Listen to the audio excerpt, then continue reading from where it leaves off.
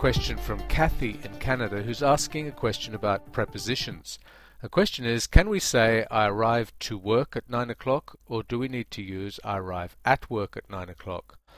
Also, can we say I was late to class, or do we need to use I was late in class?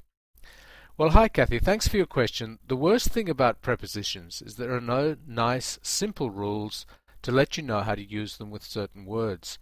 And your question, Cathy, really demonstrates this. In most cases, you just have to learn the prepositions that go with certain words in certain cases.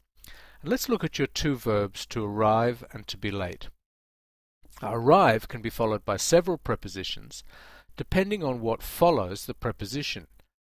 Now let's have a look at the examples. I arrived for work in the morning. Arrive plus for, where work is a task or a job that you're undertaking.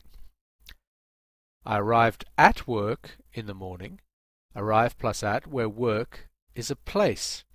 Now the confusing thing here is that work can be seen either as a task that you're doing, or it can be seen as a physical location where you carry out that task.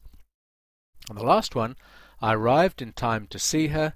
Arrive plus in, where there's a temporal aspect. So in terms of your first question, Cathy, I'd say that you can use for or at depending on what sense you want to give work, a place or a task.